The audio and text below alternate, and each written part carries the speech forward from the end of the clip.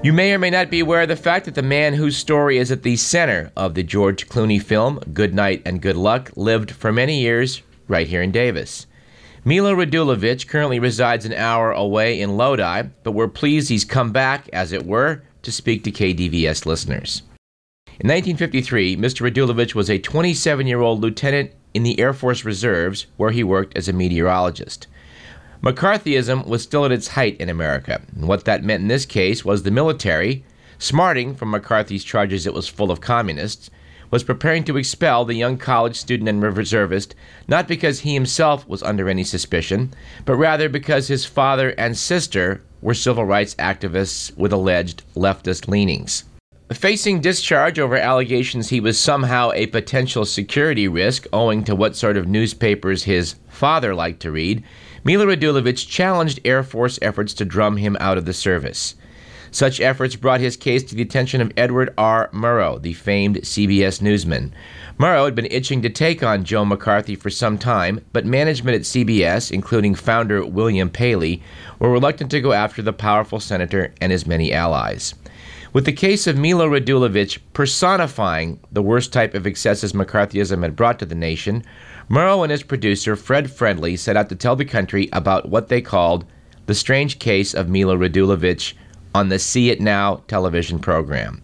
So it was that our guest today became a household name in 1953. George Clooney's film Good Night and Good Luck revisited this political battle last year on the big screen. We're very pleased to have Milo Radulovich join us to talk about the film and the realities of political paranoia. Mr. Radulovich, welcome to Radio Parallax.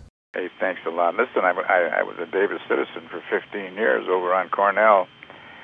I fell in love with that town, and so my best to all you Davisites, including all you students. Now, someone once said that living well is the best revenge. I'd like to start out by pointing out that despite finding yourself in some dire straits back in '53, you dodged censure, took a job locally as a meteorologist, and have had, from what I gather in speaking with you to prepare for this talk, a pretty good life since then. In a way of a kind of a peripatetic life, really.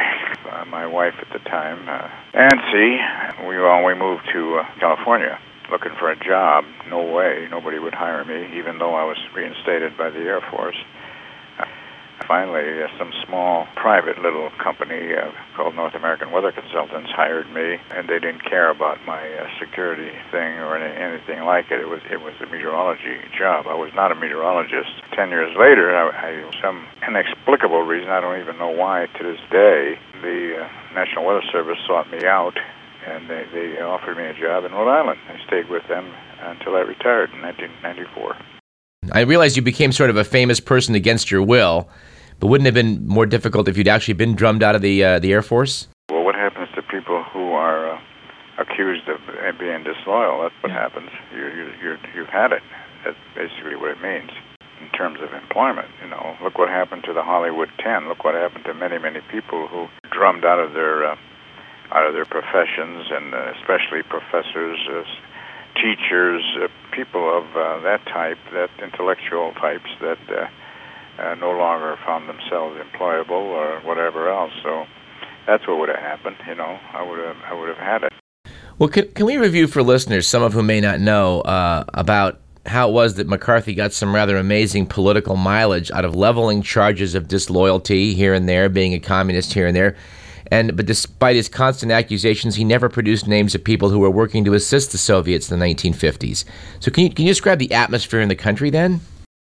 Well, somewhat like it is today, in terms of fearful to speak out, to watch very closely who you're talking to and who your friends are, who you associate with, for fear of being labeled a communist or a communist sympathizer or pinko or a lefty like today. They made a dirty word out of the liberals. Right. But I'm sorry, but the liberals stand for life, I think, in my opinion. Liberals stand for the Constitution and so forth. That's another story. But the atmosphere was fear. Roosevelt said we have nothing to fear but fear itself. Well, that was fear in those days. Cold War, hydrogen bombs all over the place. Rosenberg's executed that same summer, 53, and on and on and on.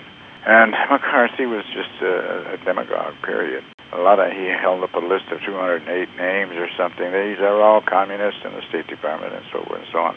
As it turned out, that was all BS, Yet it always struck me odd, Mr. Radulovich, in studying this about that era, that, of course, obviously there were agents in the U.S. who were giving atomic bomb and hydrogen bomb secrets to Stalinist Russia. That's undeniable, and yet they seem to only find peripheral people like the Rosenbergs. But of course, they made life very difficult. People like, say, your father, who they thought was looking at the wrong newspaper. They charged him with reading a pro-Tito paper right after the war. And speaking well of the old Soviet Union during and right after the war. This all took place in late 40s, So he was actually charged with that? I mean, how's that a crime? Ask them. They charged it. Wow. The United States Air Force charged my father and my sister. Neither was in the Army or in the Air Force. I was in the Air Force. And the thing against me was I was related. Wow. By blood. Wow. Guilt by blood relationship. That's what my lawyer said. I understand you never actually met Ed Murrow, but you worked with his producer, Joe Wershba, who's the Robert Downey Jr. character in the movie. How did the CBS team approach you? Well, because the Detroit News was the first one to break the news that I was being charged as a security risk and being brought before a military tribunal, and that item hit the front page on the Detroit News in September of '53. Murrow found that article. Article was a whole front page almost, and that set him off it gave him the impetus to go ahead and look into this. Here's the all-American boy, you might say. He didn't do anything. He had the wrong relatives. He sent out the crew, Joe Wershba and Charlie Mack, the cameraman, and they interviewed the whole town. They just didn't interview me alone. They interviewed the whole town, and that was shown graphically in the See It Now half-hour episode, October 20th, 1953. But the press, mainly, the tribunal was underway in late September. The press was talking about it, and the military colonels didn't like that at all. They wanted me to, and at one point they said, well, you denounce your family and you will be okay. So that's something I could not accept, and who would accept that anyway? Well, I'll wager if Good Luck and Good Night wins the Oscar, that it'll be out as part of the DVD package. That would be my suspicion. It really sparked a resonant note throughout the nation. I think many people see parallels between the times we live in now, where your judges either being with the Bush administration or with the terrorists, as the same sort of equation taking place back in the 50s. Yeah, that you're with me or against me or black and white. Like another thing I think that's very significant about Murrow, journalism, that's what holds the politicians accountable. How else can you hold power structures of any administration, not just this one, accountable? From what I can see, it looks as though Murrow's broadcast was followed by the Army McCarthy hearings with Joseph Welch challenging McCarthy, and it sounds as though like the broadcast on See It Now of your story was sort of the beginning of the end for McCarthy. Yeah, I think that's the general feeling. There is a very, very good book written by Mike Granville, who's a great writer in Michigan. It's called To Strike at a King, and that's readily available. However, has been very underpublicized. It was published in late '96, early '97, and it specifically deals with that whole period, my role in it, Murrow's role in it, and journalism in general. And there's a companion book to Good Night, Good Luck coming out, I think, around the middle of March I think it's going to be called Good Night, Good Luck. And there's a lot in there about myself and, of course, about Murrow and the film and technical details. The whole script is in there and so forth and so on. So there's a couple of reference books there that I think would be very valuable for anybody. Well, just note in closing, R.E. Graswich noted in his Sacramento Bee column that audiences at New York's Lincoln Center gave you a standing ovation when Good Night and Good Luck aired there.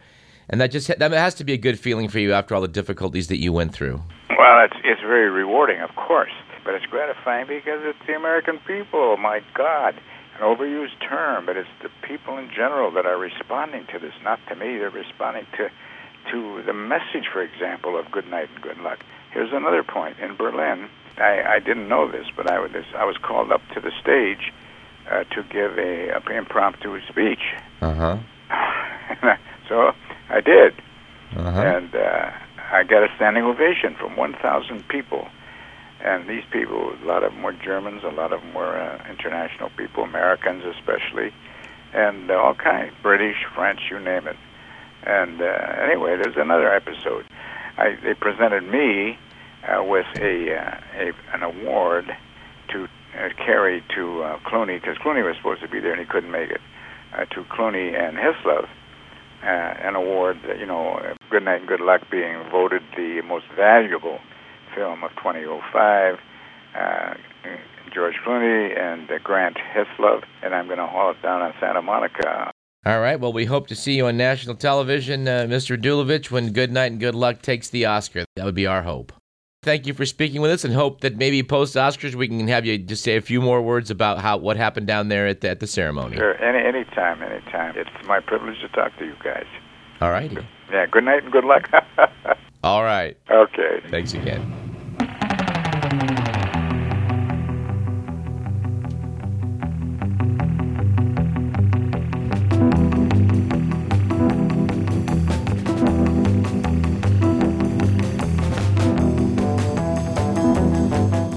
That's it for today's show. We would like to thank very much our distinguished guests on today's program, the legendary producer and writer Norman Corwin, as well as Milo Radulovich, the man whose life was the inspiration for the movie Good Night and Good Luck.